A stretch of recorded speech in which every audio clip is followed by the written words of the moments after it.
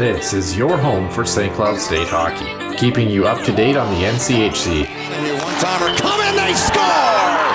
Ripped in! A bomb from Parvix! Women's WCHA. So Dana Rasmussen fires and she scores! Dana Rasmussen for the Huskies alongside The National Hockey League. Dwayne Kaprizov in for a chance to win it! He scores! Kirill, the thrill is for real! Welcome to the NHL, a game winner! And everything from the state of hockey. St. Cloud Cathedral is now 42.6 seconds away from wrapping up the school's first ever title. Welcome to the Huskies Warming House Podcast Den.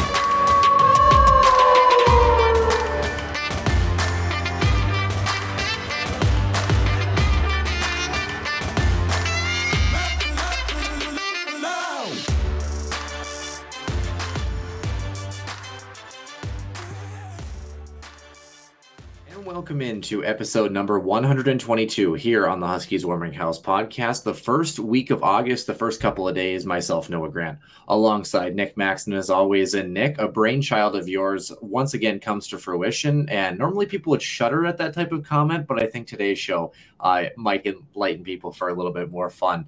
Some NCHC previews going on. First, we're going to start in reverse order of what we anticipate next year's finishing order is going to be at the end of the NCHC regular season. Subject to change, quite obviously. I think even when we start with the team that we're starting with today, there are some changes that, still might bode some promise with a very young group over in the state of Ohio. Other than that, a couple of other signings in the early portions of the show, as always. And then our extra ice session. I think we've asked this question a lot, but what is honestly going on with the Chicago Blackhawks? Even Jonathan Taves has no idea. So we're going to dissect everything related to that club and beyond. Without further ado, we'll start, as always, with Center Ice View News and Notes and the Huskies Illustrated Weekly Roundup. Center Ice View News and Notes. Center Ice View provides you with the best coverage of St. Cloud State Huskies hockey, from game notes, recaps, photos, and more. Go to centericeview.com.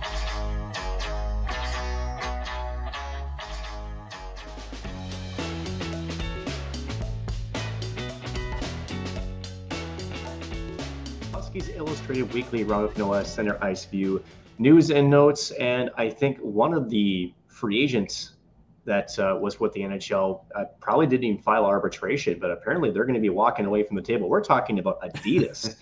Yes. So the NHL's official uniform sponsor essentially is not going to renew its contract. Now, mind you, the current agreement does go into 23-24. Numbers are not my thing on Mondays. 2 years for those who are curious.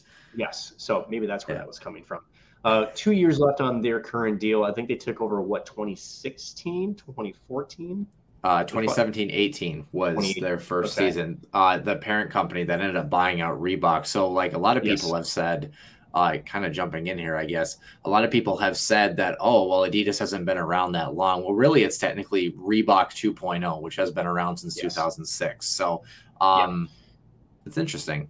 It's interesting. And you kind of wonder, does that open the door for maybe a bigger brand such as Nike to get back into the game? Heard some rumblings about that. I'm not sure if that holds really any weight currently. But how big for the NHL if Nike were to step up and to become a uniform sponsor? I mean, that would be huge for the game in multiple different levels. So we'll have to keep our eyes on who takes over that contract. I thought Adidas had done a nice bit of refresh from Reebok. Now, mind you, not a ton of changes, but I think what they did has been good. The reverse retros were a nice money grab for them. Supposedly, maybe that's happening again this year, but we'll keep you guys posted on those. It's weird, though. I just wanted to jump in and say it's weird. A lot of people don't like the shoulders on the new Adidas jerseys. The kind of I don't know what you would call it, like the little like an foam sponge type thing. I had no issue with it. I think the NHL's biggest challenge, and this has been hockey's issue for a long time, especially as you can note it back to the transition between wood sticks versus split two-piece sticks and then true composite sticks as we moved on through, as we saw a lot of changes in branding. Easton used to be a big brand. CCM used to be a bigger brand than what they are. Yep, Reebok was in there as well. Mission And of was course, huge. yeah, and of course Bauer. And I think really the only company that has stood the test of time in terms of being the empire that it was, so to speak, is probably Bauer. I think all the rest of these teams really have kind of had some ebbs and flows, and Bauer certainly has had his own troubles too, obviously. But you kind of wonder who's going to be the New Jersey supplier. There's not a hockey group in mind that sticks out. I mean, CCM, Reebok, they've all made jerseys. Bauer really not so much, but there isn't somebody that stands out in my mind. I think Nike or Under Armour obviously are bigger name clothing brands that stand out to a lot of people, but beyond that, I don't really know. To get burners on it, right? See how that goes.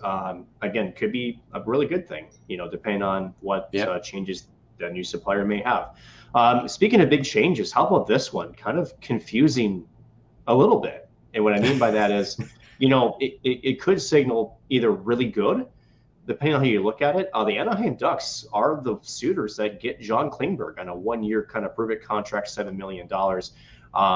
Now, mind you, 6 goals, 41 assists, 74 games played last season for the Dallas Stars. Again, a kind of a goofy situation, to say it lightly. Apparently came out before the trade deadline. Like he had requested a trade from Dallas, never made a move on him. Supposedly they were in contract talks.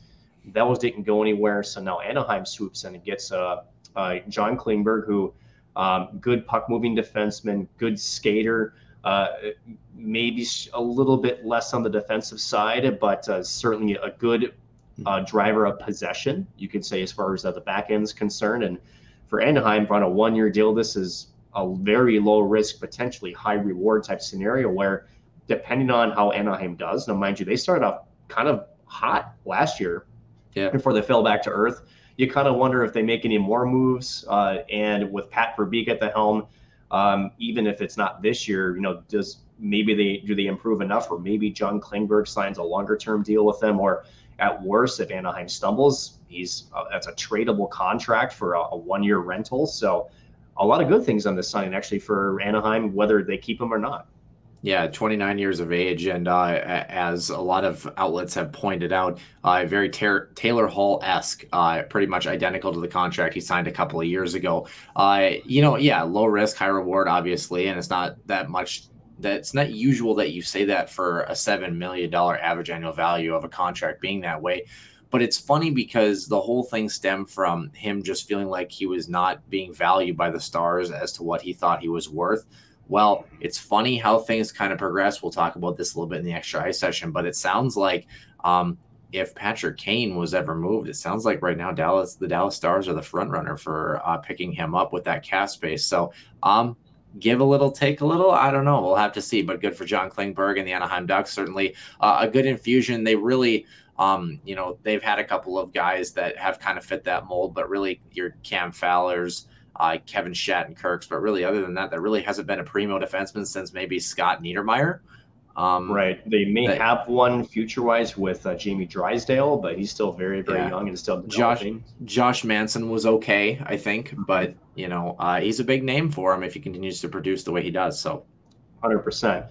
A couple other signings. Matthew Joseph signing with the Ottawa Senators, 4 years, just a shade under $3 million annual value. Again, former Tampa Bay product, 25 years of age, 12 points in 11 games. After he was traded for Nick Paul in March. So he re-signs that. Rangers adding also 21-year-old Capo Cackle for 2 years. So he gets an extension, $2.1 million, kind of a bridge deal there for the former second overall pick. And Anaheim also re-upping RFA for Isaac Ludestrom for a term of $1.8 million per season. Also for 2 years, I should add. And then some 1-year contracts. How about this one? Jesse Puljujarvi. There's not a more interesting contract versus team than Jesse Puljujarvi, who was drafted by Edmonton, goes back home, comes back, was very adamant he didn't want to resign, and then signs a 1-year pity contract. Okay, I'm confused. But $3 million after scoring 36 points last year. Ethan Bear for the Hurricanes, $2.2 million after 14 points and just under 60 games. Former Wild forward Ryan Donato re-upping with the Kraken for $1.2 million. Pittsburgh adding Denton Heinen back in a $1 million deal. Now, mind you, he was an RFA. They let him go to UFA. They were able to get him back. Now, if I recall correctly, the qualifying offer for him was closer to the $3-4 million mark. So Pittsburgh rolling the dice, they're able to retain him for a more team-friendly number. And then Detroit adding defenseman Robert Hagg, $800,000 after last season split with both the Buffalo Sabres and the Florida Panthers. Yeah, one more on this list too. Jonas Siegenthaler, a 5-year deal for him, by the way, $17 million total for him, just over $3.25 per season, 14 points in 70 games, a 25-year-old defenseman for the Devils as well. So, a couple of guys getting their paydays. I always like Jonas Siegenthaler's game. Very little known, I think, playing with a poor New Jersey Devils squad over the past couple of seasons. Two more topics here to kind of roll through. In retirement news, California, it seems like it must be nice. Must be. Yeah, we'll have to see moving forward for a variety of reasons. Number one being that the San Jose Sharks will retire forward Patrick Marleau's number 12 on February 25th. He'll be the first player in franchise history, which sounds kind of weird when you think about it, but then it doesn't sound that kind of weird when you think about it, right? All-time leader in goals and points, and is the NHL's all-time games played leader with 1,179 games, 566 goals, 631 apples over the course of 23 seasons. 21 of those were with the San Jose Sharks. So that one in this list, very well deserved. Hell of a career for him. I think there's no secret that he definitely deserves a jersey in the Raptors. The other one, Los Angeles will retire Dustin Brown's number 23, and I don't know if it's so much the number retiring. I think it's the second part, unveiling a statue as well on February 11th for him, the 7th player to have his number retired for the team. Roger Vachon, Marcel Dion, Dave Taylor, Wayne Gretzky, Luc Robitaille, and Rob Blake are the others.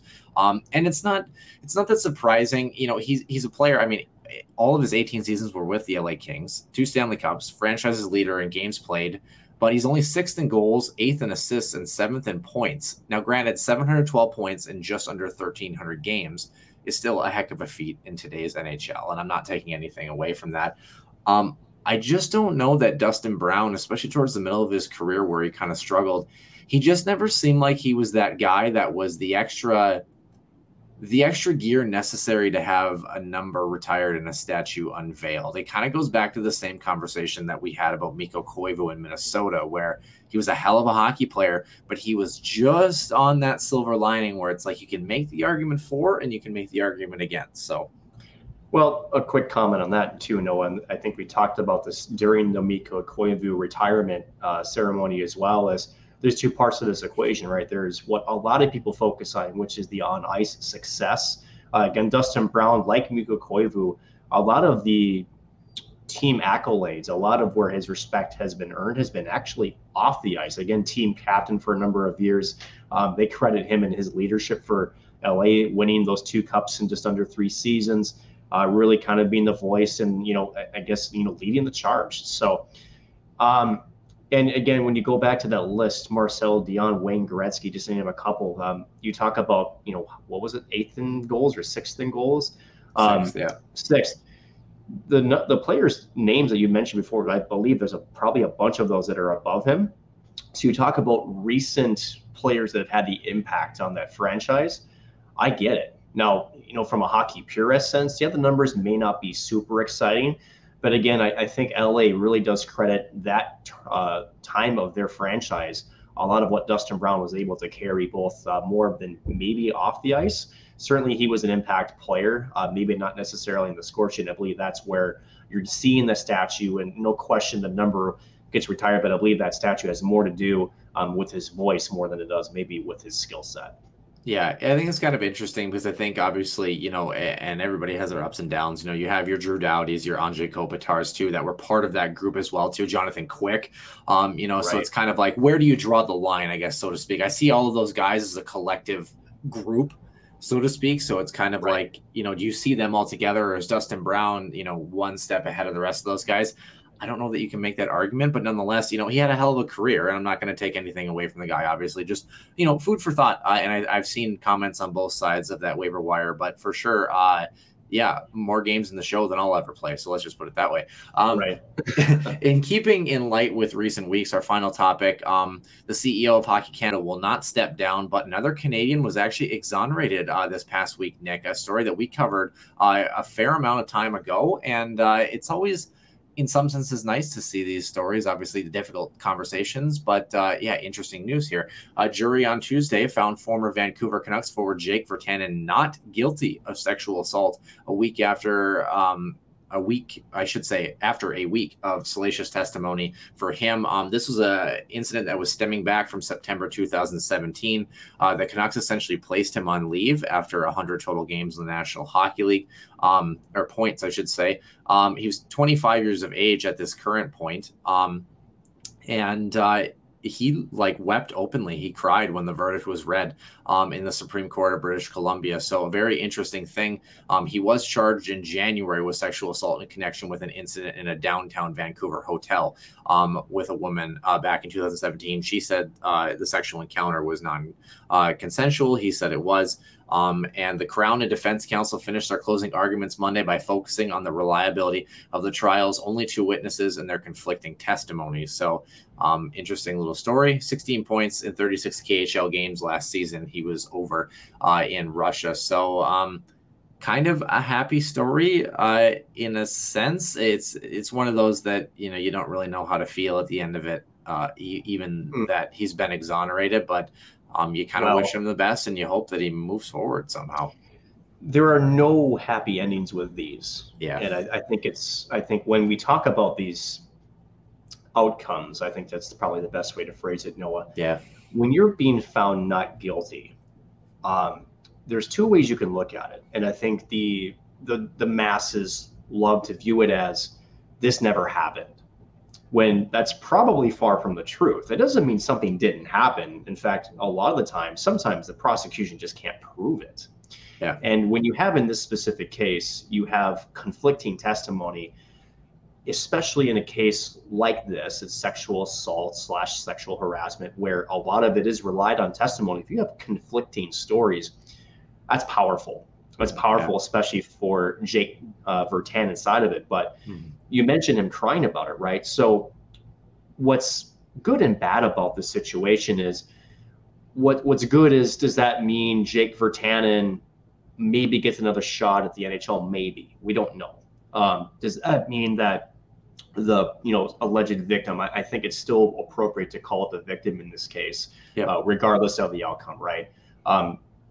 Is there anything good here, right? Allegedly, right? We just don't know.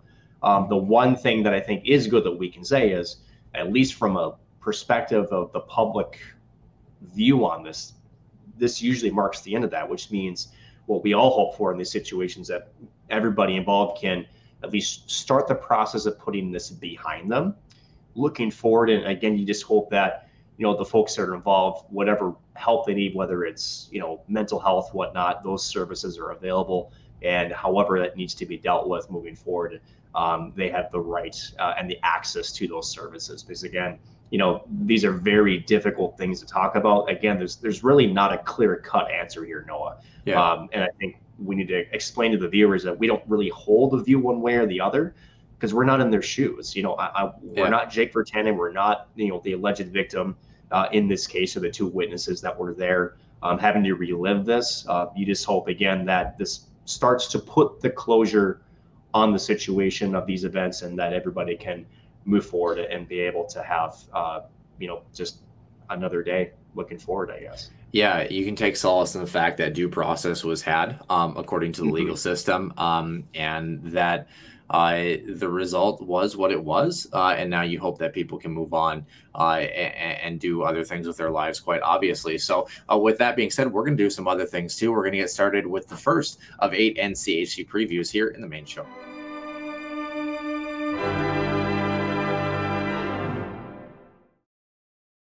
And welcome into episode number 122 here on the Huskies Warming House podcast. Nick Maxon joining myself, Noah Grant, for another episode, another rendition, and a rip-roaring good time, talking some college hockey for the first time in a long time here. So kind of good to get back in the swing of things. The NCHC, of course, is awaiting us at the start of October. And kind of the way that some of these NCHC previews are going to work, I think to break it down for the folks and kind of give them a general idea of what they're going to be able to be expecting here. Like we mentioned, 8 teams, because I know this might be shocking, but there are 8 teams in the NCHC. So no way. Yeah, crazy, right?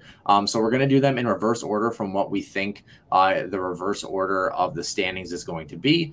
And we're going to kind of go through a general theme of sorts. And apologies to everyone who was on the Twitter sphere. I didn't mean to post the opening for the questions for the Miami Redhawks until earlier this afternoon. We're recording, of course, on Monday night because it's been a hectic week. So hopefully I'll be on top of that a little bit more. So apologies for that. We only have one listener question, but we'll try to grow that as we go forward as well. But general outline, we're going to talk about just a general overview of the team that we're talking about, followed by some team stats, player stats, the incoming freshman transfers, and some departures that went on over this past offseason. Weird to say that in college hockey, but of course, COVID rules still carrying over into the subsequent seasons with the transfer portal.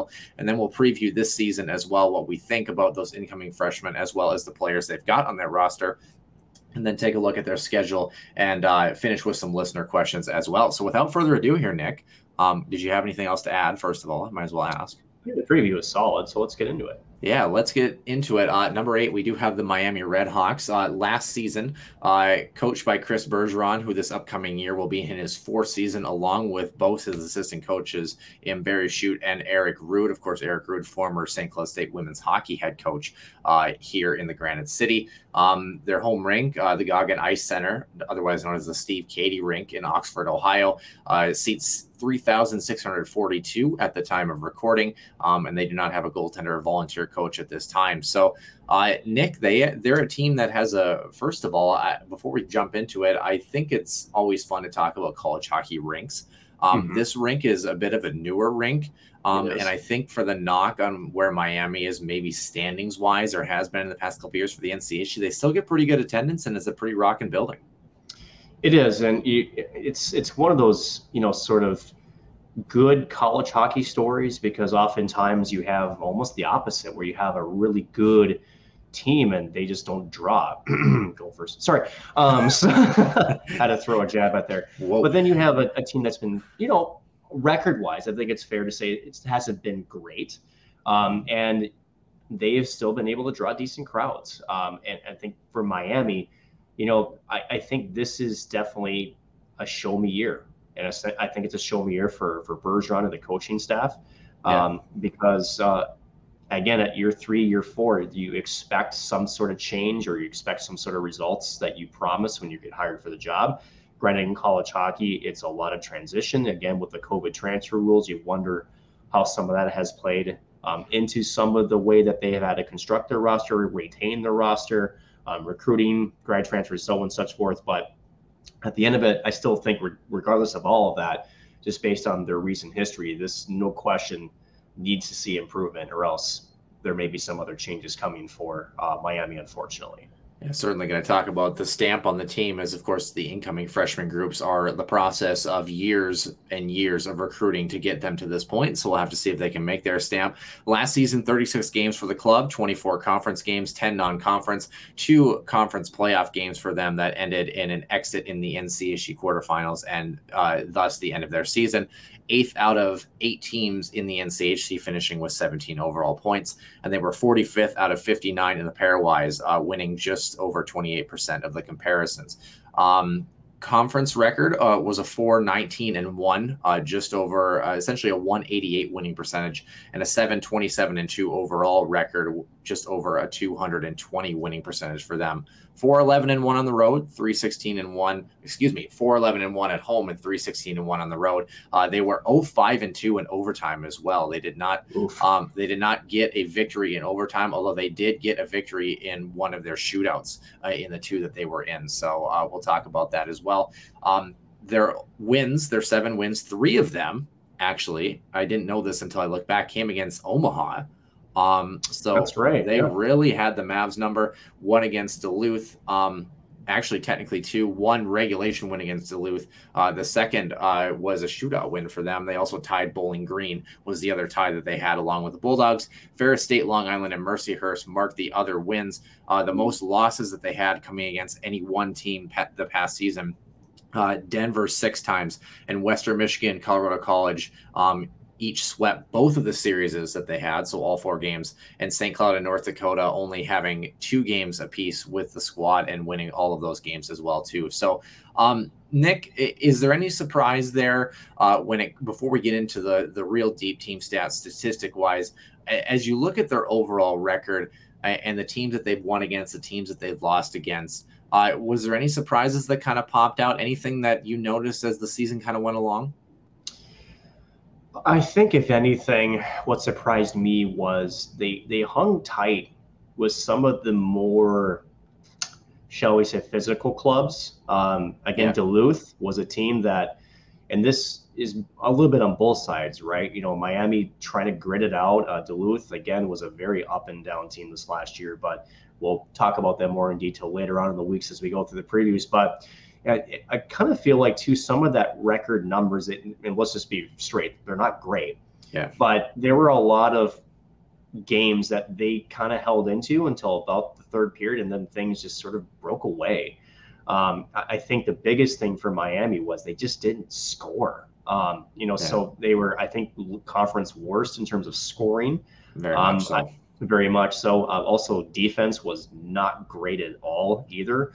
So the goal differential was, I believe it was minus over 100, if I remember the statistics correct. So scoring differential, since we're jumping into it, they were minus 1.64 goals per game compared to their opponents, which their goals per game actually wasn't terrible. It was 2.6, but they gave up 4.25 to their opponents. Scoring by period, like you mentioned, third period was the worst for them, but overall they were minus 59 in the goal category, but they were minus 491 in the shot total. So they were not drivers of possession at any point, and like a per game total was just under 14 shots less per game, which, as you and I know, especially in the college hockey world, Nick, minus 14 shots per game is almost essentially a period's worth of shots that you're giving up extra to the team that you're playing. Right. And when Miami was in St. Cloud, it was, shall I say this, it was ugly. To say that was it was an NCHC record for goals scored. I believe it was 19 goals, or was it over 20? I think it was 19 in 2 games. And it's one of those. I think it was 18. I think it was 18 or 19. Yeah. Okay. Let's just say this. I'm not trying to drudge on Miami at all. But because the one thing they did do is they came out the next night, they still gave an effort, but you could see that there's some structural things that are very, shall we say, dirty. They're not clean. You can see the lack of offense is triggering some of the things that they're trying to do. A lot of trapping, especially in the neutral zone. So it's not a surprise, going back to your original point, Noah, with some of the things that happened. Yeah. But I think the other thing too, and I've mentioned this in other years past, is the message from Chris Bergeron too. And I'm not trying to go down on this coach, because I've talked to him a couple. He seems like a good dude. Yeah. But you do wonder with coaching strategies, right, or the way you approach coaching, what that message is and how long is that shelf life, right? Essentially the NCHC media day, which happens in September here in St. Paul, and he talked about how the effort level needs to be there. And I get it. When you don't have maybe per se the skill, you have to at least give an effort. And as we heard time and time again, and what Miami wasn't in St. Cloud until February. So from September to February, the message didn't really change. And you kind of wonder too that, do the players know this, and is there a weight on them as well? Because you got to know that by that point, the record is what it is. Where your deficiency are at, and you still want them to try, but at some point, does the message need to change too? And you kind of wonder, has that affected recruiting? Has it affected retention? Again, they're 2-year captain Derek Daschke off and running to Duluth. So there's some questions there. And no surprise of how a lot of things did pan out this year.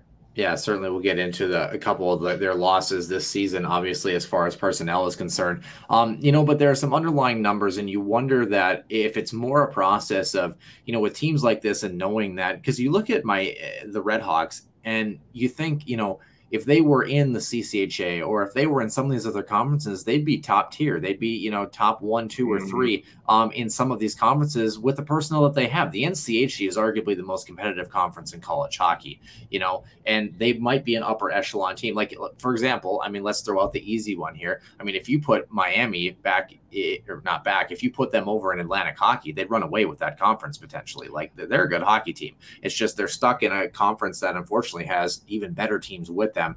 And a good example of that last season, they only outshot their opponents in 6 total games this season, and they lost 4 of them. When they were outshot by their opponents, somehow they found a way to win 5 of those hockey games and tie 2 others. But yeah, as far as the 1-goal games, when you talked about hanging around 2-8 in 1-goal games, so not able to get over the hump with those either. When they were leading or after 1 or after 2 periods, they were 5-7-1. So they didn't even have a winning percentage when they were leading after 1 period and after 2 periods. So, and when they were trailing after period number 1, they only had 1 victory and 1 tie. And after 2, they had 16 losses and nada besides that. So, and when they were tied after 1, they were 1-5 on the season. So you talk about, how the game just slowly kind of got away from them. However, Nick, 3 more stats to go here. And they're only 3. Yeah. And yeah, actually I cut it down this year for our listeners. But these ones are actually pretty decent. They took essentially 1 penalty less per game than the other team that they were playing. They were not a highly penalized team by any means. And their power play percentage was 20.4%. They were 29 for 142. Actually, a pretty good power play percentage when they did get on the man advantage. Unfortunately, penalty kill wise, to round it out, just under 75%. They allowed 40 power play goals in the season. So, definitely a big challenge, Nick. And we know with the NCHC, and obviously that power play total was probably ruined a little bit by the weekend in St. Cloud, of all things. But beyond that, let's go back to the conversation we just had. When you are a team that, the fight is not necessarily there, or we've seen a little bit with the St. Cloud State women's team sometimes too, where we've seen it where it's been, we get scored on. You see the body language change a little bit, and they're not able to regroup and that sort of thing. Is it fair to say that right now with this team is focusing on being the best team you can when it comes NCHC quarterfinal time to be able to maybe handle an upper echelon team and throw out a surprise? Or do you really think that it is all about not only the year-long process, but can you get a jump on some teams and grab some wins early? Like, do you think the focus is more where a lot of the upper tier teams are and saying, we need to take care of business early and put ourselves in a good spot, which is obviously what every team wants to do, don't get me wrong? Or is the focus more, if we can do that, that's great, but really our main goal and where we're at as a program is to show that when it comes to postseason time, which is the NCHC quarterfinals for this team for the past couple of years, that's where the money is made? I think it's a little bit of both. And I say that I feel like I say that a lot with your questions, but let's break that down. What do I mean? So again, over the last couple of seasons, Miami has, let's just say their record hasn't been great, right? We've beat that to a dead horse. Yeah. Let's just say confidence is probably not high if you're in that locker room. A lot of anxiety. And, when you get into that spot, you start maybe overthinking the game. You maybe start doing some things that you probably would normally not do.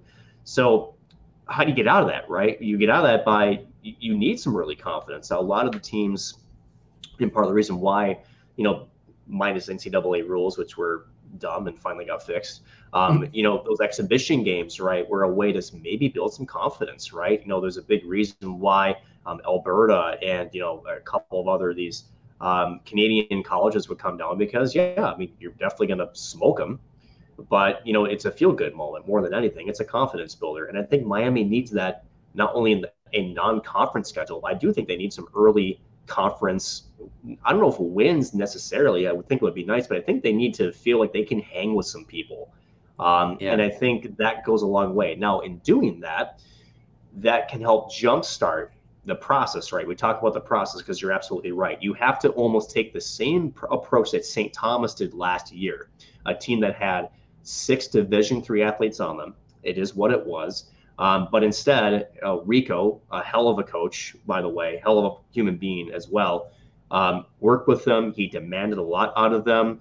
And more importantly, I think what it showed was you can take a team, get them together, play on the same page. I'm going to push you as hard as I can via Herb Brooks-esque, right? And they darn near stole a game, and maybe arguably minus, ref ball, probably could have in the CCHA. They gained a lot of respect. And dare I say, they stole my heart a little bit toward the end of the college hockey season because they were that feel-good story. Miami can do that. But again, it takes a lot of effort. It takes commitment from both the coaching staff and the players. And dare I say, maybe a little bit of puck luck too. And I think you need a little bit of both for Miami to get out of this, I don't know if you want to call it a rut, but just to try to build some success. And this program needs it again. It's not been far removed that they were a national championship contender. This Miami hockey franchise has had successful seasons in the past, and I would love to see it get back to that. They're just in a very tough spot, and they need a little bit of things to go their way, but they also need a good recruiting class. We'll get to that here in a moment. They need again another gear from their coaching staff, and they need probably a couple pieces to fall in their lap and go and run with it. 8 seniors, 7 juniors, 9 sophomores, and 5 freshmen rounded out the crew of 29 for this team last year. On that group moving into this season, 4 of them have made departures. Ben Dexheimer is headed to Wisconsin. He was a freshman last year. Sophomore Kirk Larson to Western Michigan. And the 2 that will be in this next list here, senior Chase Gressick to Bowling Green and senior Derek Daschke, of course, to Duluth here. So what I kind of did is I picked the top forwards from last season, a couple of top defensemen, and the top goaltenders for the team. So starting with the forwards here, PJ Fletcher, who was a sophomore last season, 35 games played in all but 1 contest, 24 points for him, 4 power play goals, and only a -3 goal differential. So pretty impressive season for him. Matt Berry, who was a senior last year, he was -20, but finished with 1 less point at 23 points in all 36 games for him, and added 3 power play goals to his credit. A guy who's going to be a real bright spot, I think, coming up next this upcoming season, Matthew Barbolini, who's a sophomore, had 22 points and 6 power play goals. So think about that. They had whatever it was. I can't remember the stat. Let's see if I can find it here real quick. 29 power play goals. He had 6 of them. So think about that in terms of production, was -13 on the season. And Chase Gressick, who is like we had talked about, 21 games played for him, only was almost a point per game player with 19 tallies, 2 power play goals, and was only -2. But of course, made his departure to Bowling Green, so that's a tough loss. On the backside, I only had 2 guys that really stood out to me. Of course, Derek Daschke, the senior. Played in every single game, 28 points for him, had 1 power play goal and a -18 rating, but was just under 0.8 points per game. He's headed to Duluth. And the next defenseman on the points category was Dylan Moulton, who's a sophomore, who was last season.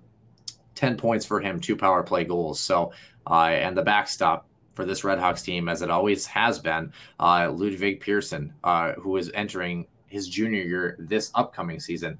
32 games played for him, a 6.23-2 record, a 3.93 goals against, 8.94 save percentage in just over 1,860 minutes in tending the Redhawks goals. So, Nick, obviously, Gressick and Daschke, 2 guys that are really tough to lose here. We'll get to the freshmen in a second, but, Are there any guys that you saw from last year's group that, kind of jumping ahead a little bit, like Matthew Barbolini, who you think, are poised to have another good year, or maybe kind of be that breakout guy that's going to carry the play now? Well, Barbolini for sure is at the top of my list. And, you talk about his impact on the power play. I mean, almost a quarter of their power play goals. He's fast, great set of hands, and again, a good shot. He's going to effectively have to carry the mail per se. But I want to go back to the goaltender Ludwig Pearson because, you mentioned this, was it the 3.9 so goals against, but how about the 8.94 save percentage? If you actually put those numbers together, those aren't terrible, all things considered. He was peppered with a lot of shots.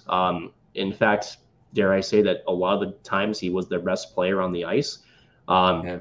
And in tough games, I still remember, was it game 1 against the Huskies at the Redhawks National Hockey Center? They left him in the entire game. And even I was a little confused as to why they never, gave him the pull. But, to Miami's credit, I don't know what you do in that situation when you're at the end of February.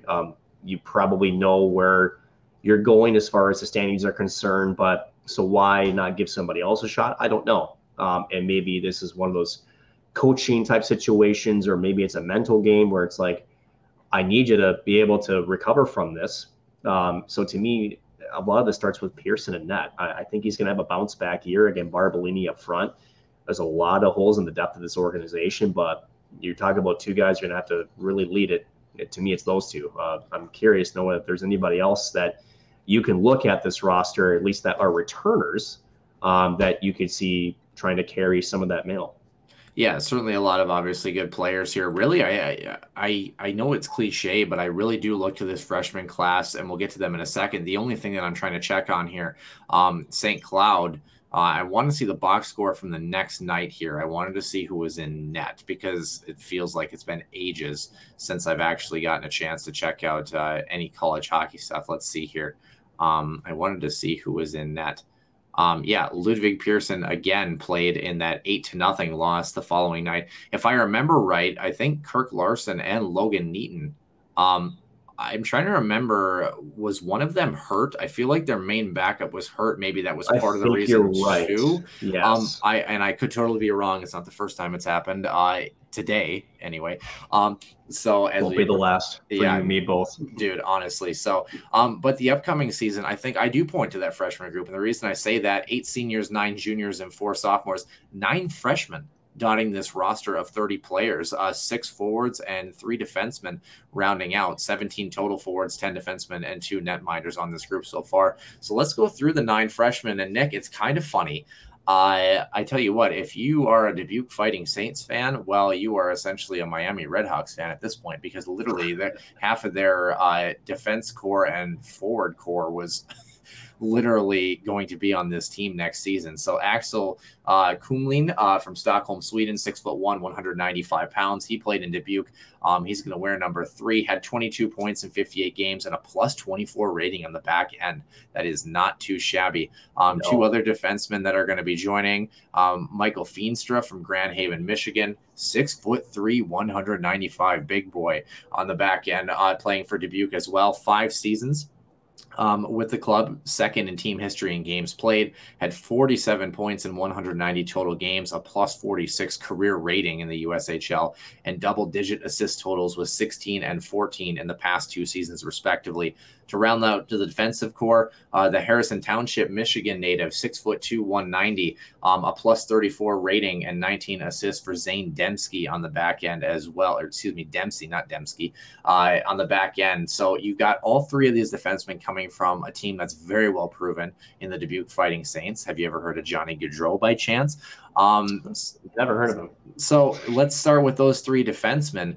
You talked about the defense. You talked about the plus minus that so eloquently is a double-edged sword for rating really poor teams, at least conference-wise, like Miami has been.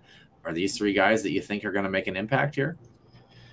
So it's funny that you mentioned it's Dubuque 2.0, right? Yeah. This could actually be the smartest strategy for Miami that they've had in a while. Because they already see how their product functions. Mm-hmm. Yep. And more importantly, their product and the ice knows each other. Yep. That's the big thing. So, yeah, actually. I'm all about it. And first of all, the size is there. Yeah. So that's good. Derek Dashke was, 6'3", 6'4", if I remember. He was a bigger defenseman. Obviously, we haven't seen these guys skate, so you're kind of wondering, I imagine, Dubuque, pretty decent squad. They probably can skate relatively good. Big thing is, how do they transition, right? I think that was one of the biggest weaknesses for Miami was their transition hockey last season. The second period was just brutal for Miami. I remember watching that series again up at the Redhawks National Hockey Center. A lot of times they were pinned down for 90 seconds, maybe 2 minutes. And, at that point, they're gassed and they're just flipping the puck out, just try to relieve pressure and then try to change. And just no momentum, nothing that was driving really their opponent back to their own end, besides just trying to get fresh bodies on the ice. And so they're going to be critical with this, and it's especially with the departure of Derek Dashke, who was, to me, their biggest bright spot in the back end. These three in tandem, they're going to be needed to be able to do that. If you can at least have one of them as a pairing, I would imagine that's probably part of the grand plan, per se, for Bergeron. That could be huge. Now, again, as freshmen in the NCAA ranks going from juniors, there's a curve. We saw this with Jack Peart with St. Cloud, right, where there's a lot of natural talent there, but just trying to figure out the speed, a little bit of different things, right? So I think there's a lot of promise there. I wonder if there's a little bit less pressure playing for a team that maybe has struggled in the past couple seasons like Miami, though, and knowing that the freshman core is so big that maybe you kind of realize that, you know what, we're going to be impact players in this lineup, and it is a little bit about the process, like we talked about earlier. Could be the opposite too, where you almost, and I'm talking about from the player's perspective, where you take it as I could be the change, and there is more pressure on me because there's maybe some pieces here we just can't maybe put them together, and maybe I can be that glue. So it depends on how you look at it, right, Noah? And you kind of hope that they take what you mentioned, which is, well, let's just go out there and play hockey, have fun. Maybe the stars fall, or maybe they take it as, I want to come in here and be Superman. And more often than not, if you have fun first, that usually bodes better. Simple game, small biscuit, big basket, right? No one, of course, knows that better than the other. Pass, shoot, score. No one knows that better than the other Dubuque Fighting Saint, who's on the forward side, William Hallin from Gothenburg, Sweden. 21 points for him in 49 games for Dubuque this past year. Max Dukovitz coming in from Aurora, Illinois, I believe, the Langley River and BCHL product. 59 points for him during 51 games in the BC, 14 points in 15 playoff games, led the team in scoring. Had a very impressive run, had a cup of coffee in the USHL as well too, but we've seen it happen before where some of these BC guys actually kind of have a resurgence and really find their confidence when they kind of go back to the BC and really kind of light it up. So interested to see what he does on the front end. John Waldron, the Batavia, Illinois product. By the way, I forgot to mention William and Max, respectively, 6'1", 187 and 6'2", 182. So a couple of other big forwards coming in. And then sense a trend here. Yeah, no kidding. And John Waldron, how about 6'1", 185? Why not? Waterloo Blackhawks in the USHL, 60 points in 110 regular season games with Waterloo. Finished with 45 points last season and adding 3 points in 6 playoff contests as well. So a couple of good additions on the forward side. We've got a couple more to go here, and I'm going to butcher this name, and I apologize so much, Frankie. Frankie Caragiuelo, I think is how you might say it. That is definitely an Italian name, probably, if I've ever heard one. Woodbridge, Ontario native, 5'10", 173. A little bit on the smaller side, playing for Chilliwack in the BCHL. 24 points in 27 games, and also spent the year prior in the USHL with Muskegon and the Lumberjacks, tallying 4 points in 25 appearances. So, there's a guy that, maybe might be what we call quote unquote undersized, although he's really not that undersized. And he's got to be a guy that I think maybe relies a little bit on his speed. Yami Krenala and Zach Okabe have entered the chat. Yeah, no kidding. 2 more forwards here on the list. The Bratislava, Slovakia native, Artur Taransky, who was an absolute stud in the NAL last season, playing for Lone Star, 66 points in 60 games, plus 25 rating, and was a top 10 scorer in the league. I mean, he's a fantastic addition for this club, standing at 5'11", 176. So again, you talk about a guy that maybe isn't the biggest person, still very productive, as was St. Cloud Norseman's own Blake Mesenberg, the Orono, Minnesota native, at 5'11", 183, 62 points in 59 regular season contests, and adding 6 points in 11 playoff contests. Now he's in the Central Division, so as I work for the Minot Minotauros, I got a chance to see Blake play plenty of times, and boy, he's got one heck of a release, a very smart hockey player, really good IQ, and one of those guys that's going to be a great addition to this Miami roster. So Nick, the forward side, obviously a couple of guys that are going to be good additions with the 6 forwards that are there. You're kind of seeing a little bit of trend with some size, but also some water bugs kind of buzzing around there. I mean, anything that stands out to you about these 6 players? So a couple of things, right? A big reason why you like those water bugs, right?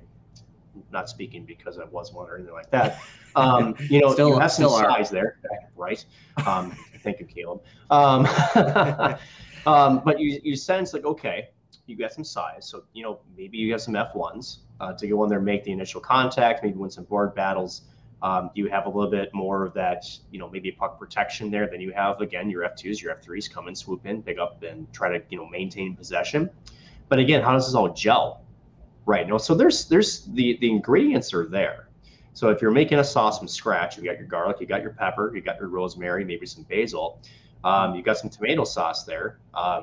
So what are we missing? Right? I don't know, not much. For those who play in the home game, not only do not how to make a sauce from scratch, that was just randomly throwing stuff out. My mom would be terrified. Just remember to warm up. Just remember to warm up the noodles at the same time as the sauce. Right. Late. Anyways, for those who, that's an inside joke. So we're not talking about anybody's significant other. Not me. No.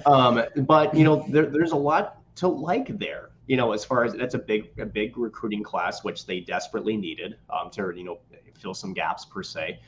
So I'm curious to all it comes together. I mean, you got some veteran presence there. Again, you've got, I think the most important piece, you do have a veteran in Lynn Pearson and that to kind of maybe help calm some things down. You got a very, half and half freshman group versus those who aren't a freshman, maybe depending on how the roster shakes out.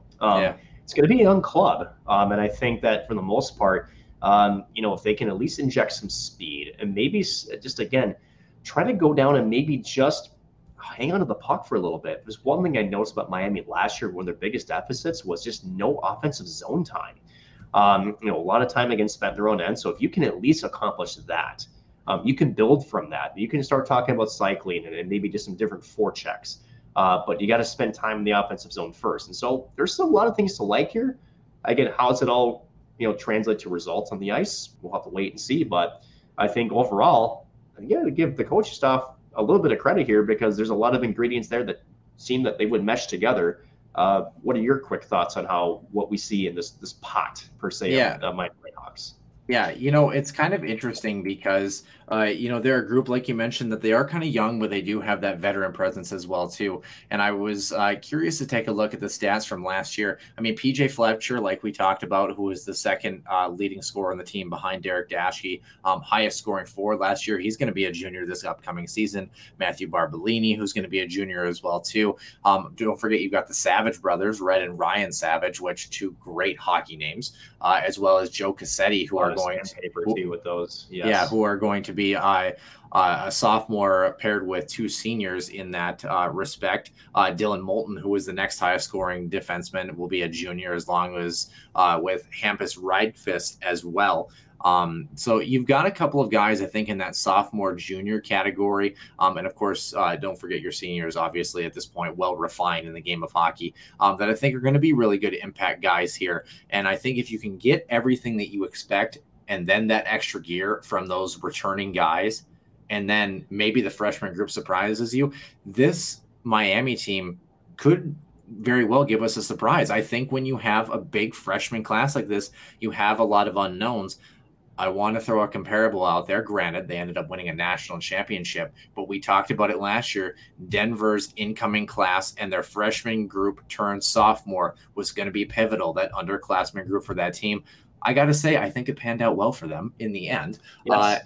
So I think that's kind of, obviously we don't, you know, at this point, I don't expect the Redhawks to maybe run away with things. But I think as we have them sitting at 8th place right now, it's very, very fair to say that they could definitely be a lot higher than that, depending on how their freshmen perform this season and how their returners obviously are able to continue and grow on the success that they've had, albeit maybe somewhat limited just because of the way that Miami has fared record-wise in recent times. As far as their schedule coming up, the last point that we're going to hit on before some fan things here, they do open the season October 1st and 2nd against Ferris State, followed by a road trip to both UMass Lowell and Canisius. First conference play, they'll host Denver at home, and then moving into moving into November, they head to Western Michigan. host Colorado College, and then head to North Dakota. And then they host both Michigan State and then St. Cloud in the early part of December to end the first half of their season. Second half of their schedule kicks off with a matchup at the end of December against Niagara, a couple games at home there. And then kind of a brutal non-conference schedule to start off the second half. They travel to both Denver and Omaha in January before hosting North Dakota at home, then traveling to St. Cloud, hosting Omaha again, heading to Duluth, and then finishing with Western Michigan before the quarterfinal action on March 11th and 12th. So, it's kind of interesting to see where this team is going to end up. But before we get to our listener question, and we'll try to do this for every team, Nick. Maybe we'll do the listener question first, and then we'll do the final culmination here. The listener question, of course, is from Caleb Peabody. He wants to know why Alex and Micheletti have not bought him dinner. I still don't have an answer for you, Caleb. I don't. I mean, it's on you, Nick. I'm just saying. Yeah, I mean, I'm the most deflective. Here's the thing. If I'm Caleb and I'm sitting here listening to you talk about all your sauces and spices that you're getting ready to put on your pasta, I'm livid right now, but nonetheless, speaking of the right ingredients and the right mix, his actual question is, will Miami improve from a record standpoint this season? For a refresher, 7-27-2 overall, 4-19-1 in conference play. Will they get better than 4 wins in conference play and more than 7 wins overall this season? I think they do. And again, you talk about how they're the toughest team to predict because of how much or how many new faces they have. But they also have the highest ceiling, right? Out of all the teams, because like you said, we just don't know, but there's a lot to like about this squad. It just all matters. Does it come together and gel into something beautiful as an on-ice product? And I do think there's a lot of good mix there. And the schedule is going to be tough, especially early on, right? But I think, again, we talked about this earlier. If there was an opportunity to maybe get some early confidence, you take a split early on in that Denver series. Okay, defending national champions. Yeah, we took a split with them. Why not? You get some maybe non-conference wins under your belt. Yeah, I mean, why not? And yeah, I mean, to put it in Miami's, sort of give them a little bit of a knock too. They have the toughest travel out of everybody in the NCHC as far as distance traveled, if I'm not mistaken. Yeah. So that doesn't help things for them either. But again, a lot of new faces. They haven't maybe done it, so maybe the unknown helps them a little bit. So we'll see. I do think they improve. I'm not sure if it's going to be marketable. I'm not sure we'll be judging Miami, though, by its record. I think we'll be judging them by how they look at the end of the season, as we've discussed before, because I think I would still give them a better grade, despite, let's just say the record's the same, but we can see a different way that they're playing the game and executing things. Maybe they just didn't get a couple bounces, right? Because hockey, sometimes the puck just doesn't go your way some nights. And I think it kind of goes to your point, and I think that maybe that's where the stats come back in handy, where it's like, if you have a winning percentage of maybe, 300 or something like that, but your goal differential is only like minus 22, and your shot differential is minus 80, well, then that you've been in hockey games and you just, you couldn't find that extra goal, or you just couldn't find that extra bounce versus getting your doors blown off potentially. Obviously, the St. Cloud weekend certainly puts a skew into a lot of things from last season for this Redhawks club, but they fundamentally were a flawed hockey team when it comes to NCHC action. Hopefully they can improve on that next season. Our final wrap up that we're going to do for every one of these here, Nick, if you're the Miami Redhawks, what is the goal next season? And if you're St. Cloud State, how do you stop them, meaning the Redhawks, from getting a victory against the Huskies? I think if you're Miami, you just have to believe. Honestly, it sounds cliche, but again, there's so many new faces. You have, yes, a similar coaching staff, but to believe means you're committing to what the coaching staff is trying to put on the ice, whether that is just hit everything that moves, whether that is get me at least 20 shots on net a game. You have to commit. You have to believe. And if you do that with that many new faces, you got yourself a chance. Now, will they accomplish that? Hard to say. How does St. Cloud stop that? Well, again, kind of similar situation. Go out there and don't, respect your opponent. Again, with Miami, the numbers are brutal. I mean, it's one of those times where it's not like you're disrespecting the opponent, because again, I'm not a fan that says the mercy rule. There's a contest there, and yes, maybe the score is ugly per se from a fan's perspective, but it ain't over till it's over, right? So keep doing the things that you're doing for St. Cloud. You are the more talented team. You are the more deep team. You have all the tools to be a very good competitive team, not only in the conference, but also in the country in terms of pairwise rankings. So don't give them an edge. Continue to be your identity, being the skill speed team that you are, and don't fall into what Miami may want to do. That is sometimes maybe beat yourself up, fall into the trap, maybe get lazy, maybe get a little bit complacent per se. That's how you just don't let yourself get beat, and you take a game to Miami. Yeah, I think if you're St. Cloud facing this Redhawks team with a lot of unknowns that we're going to get the answer to as we obviously move farther and farther into the season, I think number one, you have to do what you did last year and kind of be an unrelenting force. You kind of have to keep your foot on the gas pedal. It feels like, especially when you're at home, and facing this Redhawks club, which I believe, if I'm not mistaken, St. Cloud, has them February 17th and 18th at home.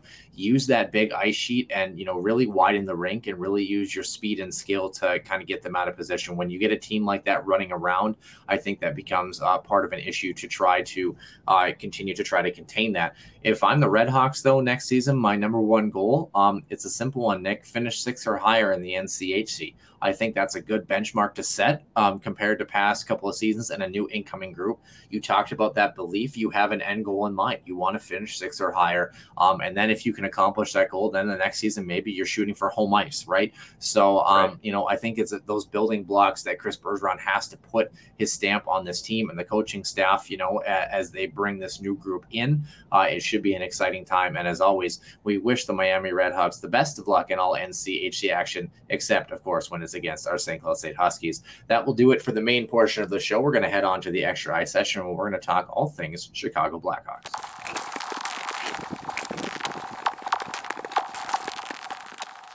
And welcome into the Extra Ice session. Noah Grant, that's me, with Nick Maxon, who's on the left of your screen. Yeah, wearing I feel like that went blank. You set me up for that. Yeah, well, I don't know. Did you expect any less from me? I mean, come on. That's fair. I mean, here's the thing. If you're listening in the car, maybe we sound the same. I have no idea. Just kidding. I listened back to every one of our episodes, and we do not sound the same. You sound a lot more articulate than I do. But someone who has articulated things very actively here, and clearly, in a very well-worded set of paragraphs that essentially the shorthand is trade request. Jonathan Toews essentially stating the Blackhawks' 5-year plan doesn't sound appealing to me at all. On top of that, like you mentioned with the Dallas Stars, Patrick Kane is actively-ish being shopped around the National Hockey League right now. I think the thought is that both players who are in the final year of a $10 million average annual value deal would have to have 50% salary retained for a team to probably even take a chance on that. Patrick Kane's going to command a return. I think Jonathan Toews maybe a little less, probably a middle six centerman, third line centerman on a potential Stanley Cup contending team. But nonetheless, Nick, this Chicago Blackhawks club, who's been in the news for a variety of things, notwithstanding being the 6th lowest paying team, they have a projected amount in cap space of just under $10.6 million, barely getting to the cap floor at this particular point. You must be envious of Arizona. Yeah, I'm not really sure. They've got 4 UFAs coming up next season. 1 RFA currently right now, as well as Caleb Jones, who's a current RFA yet to be signed, and then 1 UFA next year on the goaltending side, which is Alex Stalock. All the rest of their defensemen are locked up to this point. Nick, before we get into their depth chart, let's just ask the straight up question. 1, do Jonathan Toews and or Patrick Kane get traded at some point this season? And number 2, if you think so, does it happen before the regular season even opens? No, I don't.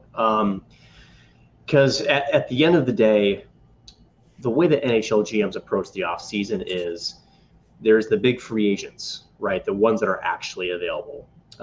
You're looking at, you have a amount of cap space that you're looking at. Again, and I think at the end of the day, these two players are high-profile players. That's what throws a wrench into this a little bit, is that they're going to have a say no matter where they're going. And I think that's where, and I'm not sure, again, there's been conflicting reports. I think Mark Lazarus of The Athletic had tweeted something that Kane had not been being shopped around. Now, mind you, there could be some truth to both sides, right? Where maybe they weren't shopping him, but maybe teams were calling, and maybe Dallas is the one that called. So same conversation, who initiates, maybe the opposite, right? But no, they're not being traded before the deadline. Not a lot of teams that either of those guys would probably want to go to, AKA a playoff/cup contender, don't have the space for them right now. And I just don't think right now they had bigger fish to fry, meaning Chicago, meaning to actively roll the tanks. So they trade Alex DeBrincat, as I had mentioned, was a double-edged sword, where it's, if you're going to trade him, you do it now because you get the best value on it, even though they got absolute dirt for him. I think that was a terrible trade by the GM of the Blackhawks. But you signaled it. They threw up the white smoke. We're going to be changing the guard here. And you can see with Taves' comments that he sees it. It sounds like Kyle Davidson has been very upfront about the direction of the club, AKA we want Connor Bedard, I guess. So we'll see. I don't see them being traded before the season. If anything, they are a trade at deadline acquisition.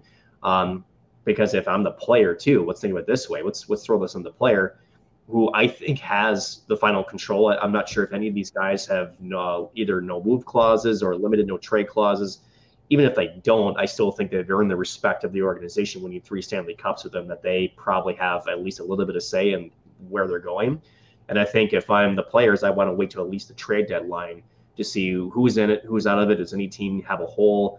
Do I want to go to this team or that team?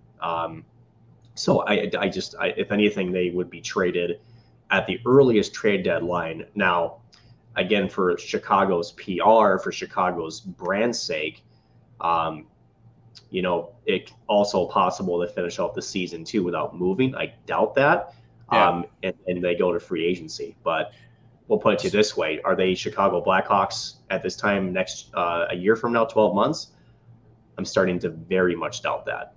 So, as you mentioned, Patrick Kane and Jonathan Taves, both full no-move clauses, as well as Seth Jones. As far as modified no-trade clauses, Tyler Johnson, who has 2 years left on his deal, has a 20-team trade list. Jake wasn't signed by Chicago. I think we need to make that clear. That was the Tampa contract, I believe, before he was traded. Yeah, Jake McCabe, defenseman, 7-team no-trade list, and Peter Mrazek, 10-team no-trade list. And a 10-team no-trade list for Connor Murphy as well, who's on injured reserve. Now, Nick, I want you to do an exercise for me. And no, I'm not going to make you do the splits because we don't want to see that pain on TV. Neither do I. But here's what I want you to do. This depth chart is off of Cap Friendly, but it related updates are coming from Cap Friendly _ depth charts. Is where this is coming from. So I'm going to read 18 skaters, 2 goaltenders, and 3 healthy scratches they have listed on Cap Friendly. I want you to count how many of the names you legitimately know on this team. Okay. Sure. Yep. So, and there will be quite a few. Don't get me wrong. This is the National Hockey League, but we'll start and listed in the order. I'm going to go left wing, center, right wing through the 12 forwards, and then the 3 D pairings, 2 goaltenders. Okay. Yep. Lucas Reichel, Jonathan Taves, Yep. Patrick Kane. Yep. That's first line. Andreas Athanasiou, Max Domi, Tyler Johnson. Yep. Sam Lafferty, Yes. Jujar Chiara, Colin Yep. Blackwell, Yep. Philip Kurashev, Yep. Mackenzie Entwistle, Taylor Radish. Yes. Alex Vlasic, Seth Jones, Jake McCabe, Yep. Connor Murphy, Yep. Riley Stillman, Caleb Jones. Yes. Peter Mrazek, Alex Stalock, Yep. Boris Kachuk, Reese Johnson, Alec Regula. Yes. Kind of. I mean, there's some names that I think we've heard around, but that is not a sexy depth chart, man. Well, let's go through this, right? So Lucas Reichel, a younger kid. Obviously, we don't need to go with Kanan Taves, but Andreas Athanasiou, former Detroit Red Wing. He's bounced around a little bit. Incredibly fast skater. Yes. But just maybe not a complete hockey player. Max Domi, we all know him as he's bounced around a little bit. Tyler Johnson, again, between Tampa and some other teams. Sam Lafferty, I believe was once a Buffalo Sabre, if I recall. Jujhar Khaira. Yes, Jujhar Khaira. Former Oiler. Yeah. Oiler, Colin Blackwell. He's been around the league, I think, a little bit. Yes. Philip Kurashev, again, one of the Chicago draftees. Mackenzie Entwistle was still a younger player, but I believe was acquired via trade. Taylor Radish, same thing of old. I think he was a big impact player for Team Canada for World Juniors a couple of years ago. Yep. Alex Vlasic, not a household name, but still young as Seth Jones. We all know former Blue Jacket Jake McCabe, former Buffalo Sabre Connor Murphy. Also, I believe a former Columbus Blue Jacket Riley Stillman. Why does that name sound familiar? Wasn't he former NCHC material?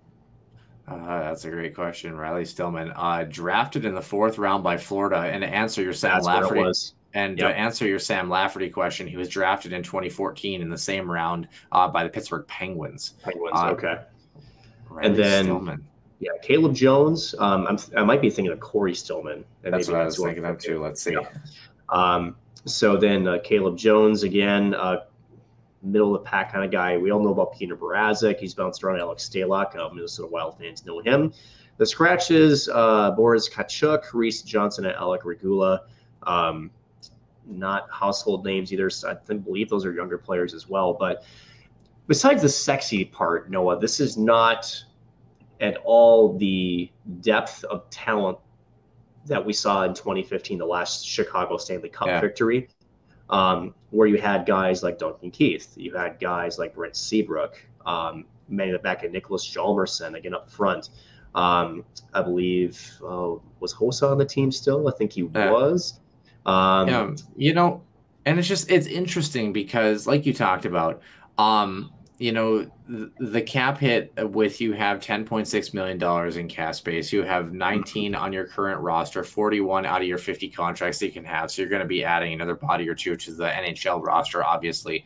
Via training camp trial, basically. Yeah, and you're trying to potentially, at some point, maybe, have Jonathan Taves and Patrick Kane not a part of the fold anymore. The question is, Chicago, if they're in a full-scale rebuild, what do you do with that cap space? Why are they not spending towards the cap? Are they waiting for something in the future? Why are they not going after some of these bigger fish that were on the free agency? Would Nazem Kadri not look good in a Chicago Blackhawks uniform, for example? I think the question is backwards. Why would Nazem Kadri, after winning Stanley Cup, go to the Chicago Blackhawks? So I didn't mean to tear down your question, but I believe that's more of, the money is there, though. There's no question about it. If Nazem Kadri wanted to be in the Windy City, if he wanted to play hockey and didn't really care about the winning percentage and, wanted to be a veteran guy and just get a paycheck, probably not the worst place to go. But it sounds like for Kadri, again, it appears also Colorado, just on a side tangent, is potentially trying to get like a 3-team trade together to try to make some space for him. So because I guess for me, if Kadri was all about the money, I think we've already been seen a signing yet. So I think he is waiting to see if Colorado can pull something for him because I think he does want to return. So you have two facets, right? When a team has not trade space, that doesn't work, cap space. Question is, what do they do with it?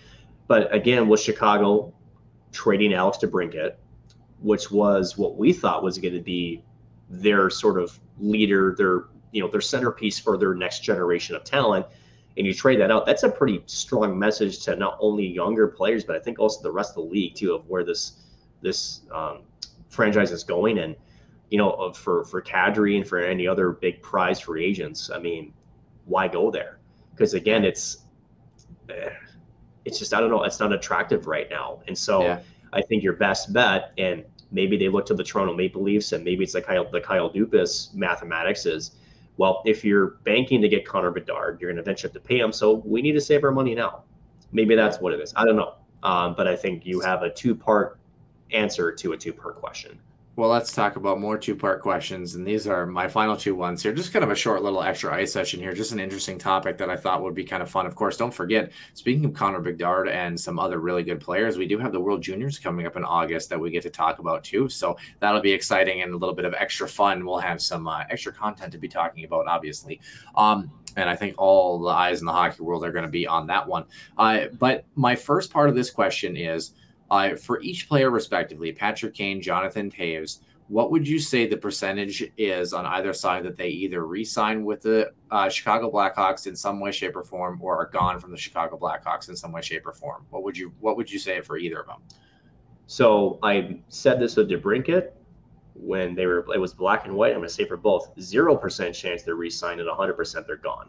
Okay, so part number question of that discussion is, what are the top destinations to land each player in your opinion? Ooh, good question. So I think there is something to be said about Patrick Kane to the Buffalo Sabres. Yeah. I do think there's something there. But the Rangers, though, Nick. The Rangers, I mean, you got to give the Rangers credit. They've been creative at getting some talent there.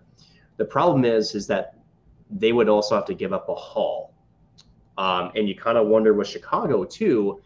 And here's where the disadvantage of Chicago, right, is that everybody knows what they're trying to do. So now your leverage is a lot less.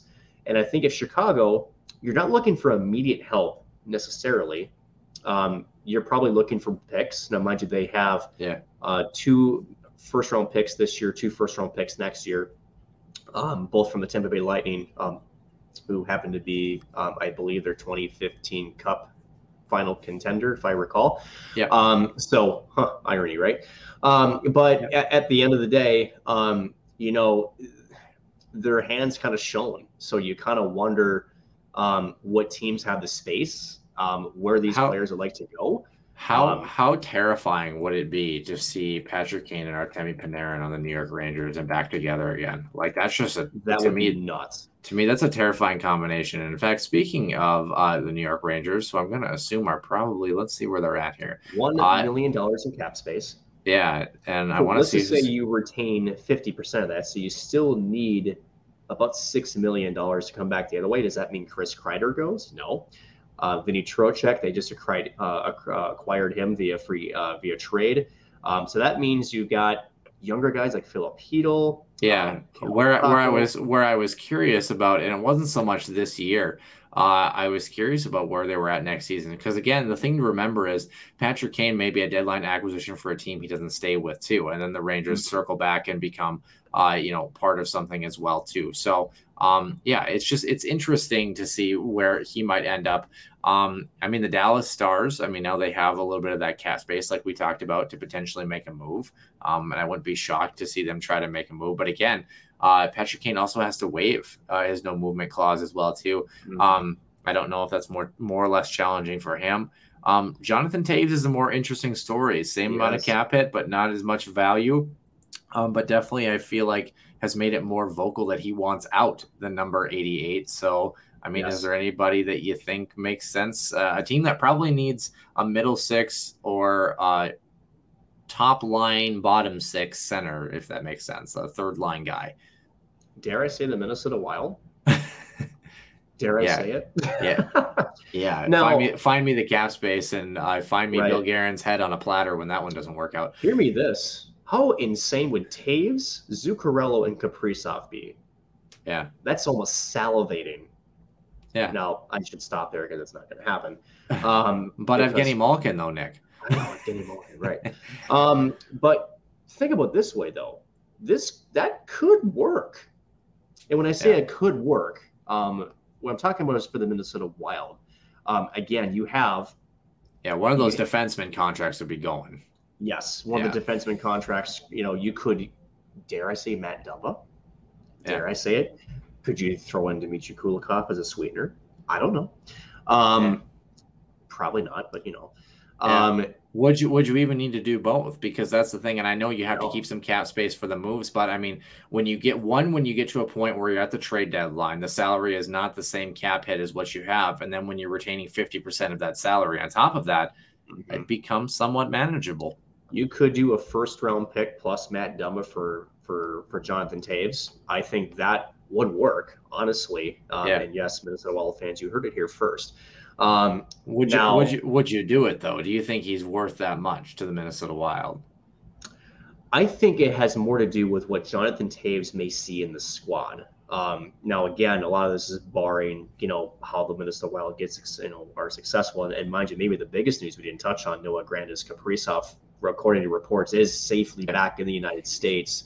And so this, anxious period for fans in the upper management could be at rest. So thank goodness for that, right? Yeah. So, but I do think, let's look at the Bailey, like, just to go on a small tangent. Look what Bailey Guerin did. Made the trade with Fiala with a Western Conference team with Kevin Fiala. Chicago is in a very deep rebuild, meaning you could trade Toews to the Wild. You're not in contention with them. So you're looking for maybe picks. You're looking for maybe something else. Matt Dumba on 1 year left. I mean, it's not like I don't like Matt Dumba, but if he's the sacrificial lamb here to get Toews, I'd pull the trigger.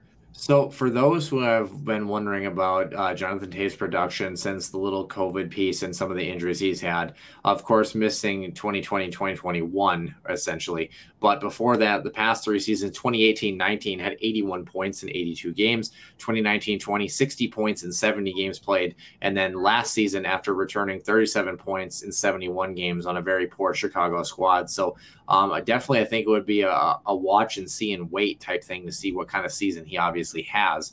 The thing that's also crazy is if you're making the case for Jonathan Toews, in theory, Nick, you can also make the case for Patrick Kane.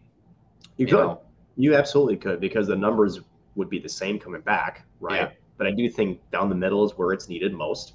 Yeah. And I'm not sure, because when you have Zuccarello and Kaprizov in their chemistry, I'm not sure you need much more for Toews other than the fact that, is he healthy? Is he skating well? And that's been the biggest thing. And that same Mark Lazarus piece, again, who does a great job covering the Blackhawks for The Athletic, I think one of the things that has not been talked about was Toews and how he feels so much better, and how he seems to be physically more ready for this season. He's ready to have a little bit more compete in his game. You can tell that whether it's from COVID and, again, the injuries too in the past couple of years really stalled him a little bit.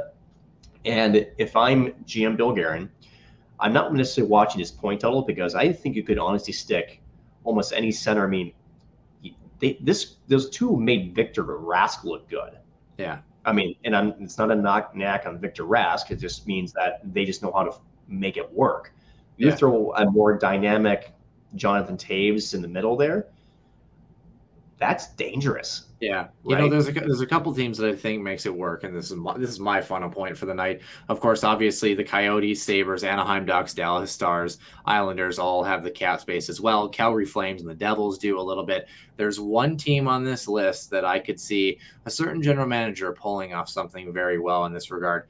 Detroit Red Wings have $10.3 million in cap space, Nick. And I feel like that's a destination that, I know we're talking about rebuilds and that sort of thing, but they just seem like a team that would be able to maybe pry one of those guys away, just with the plan that Steve Yzerman has created. The other team on that list, like I mentioned right above them, is the Calgary Flames. If Jonathan Huberdeau and Mackenzie Weegar both decide to stay, but you want a rental to chase maybe a Stanley Cup, if both of those guys are playing well, maybe one of those guys could be a great option too. But those are kind of the couple teams that I'm throwing out there, Nick, just because they do have the ample cap space.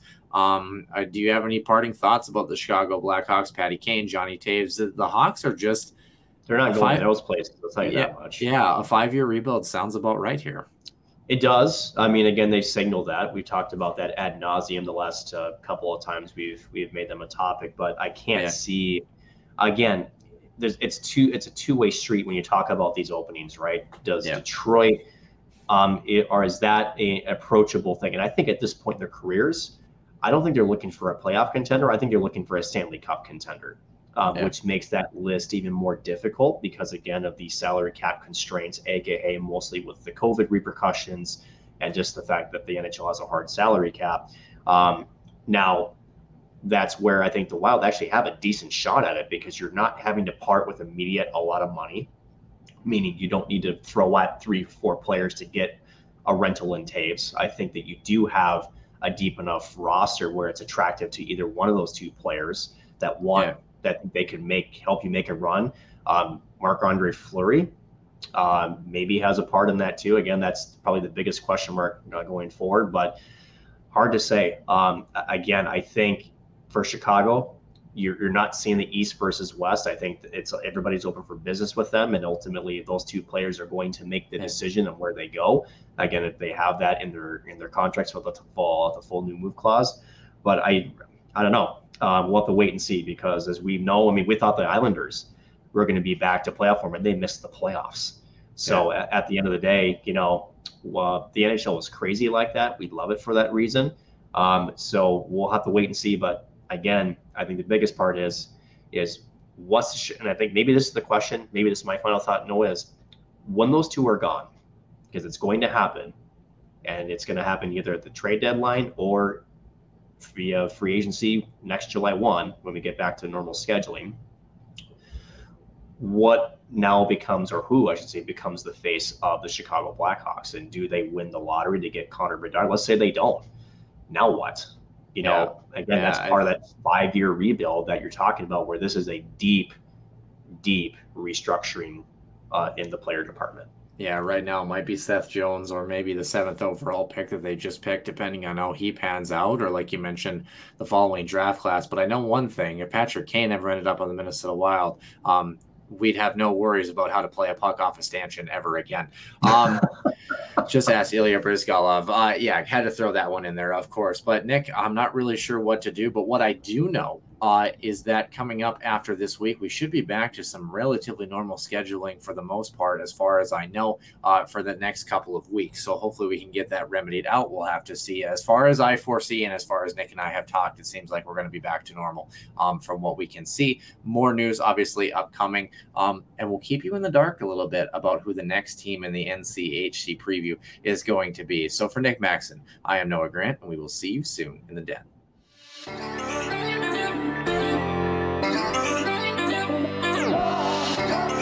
Your one-timer coming, they score! Ripped in! A bomb from Parvix! So Dana Rasmussen fires and she scores! Dana Rasmussen for the Huskies. Dwayne Kaprizov in for a chance to win it! He scores! Kirill the Thrill is for real! Welcome to the NHL! Cathedral is now 42.6 seconds away from wrapping up the school's first ever title.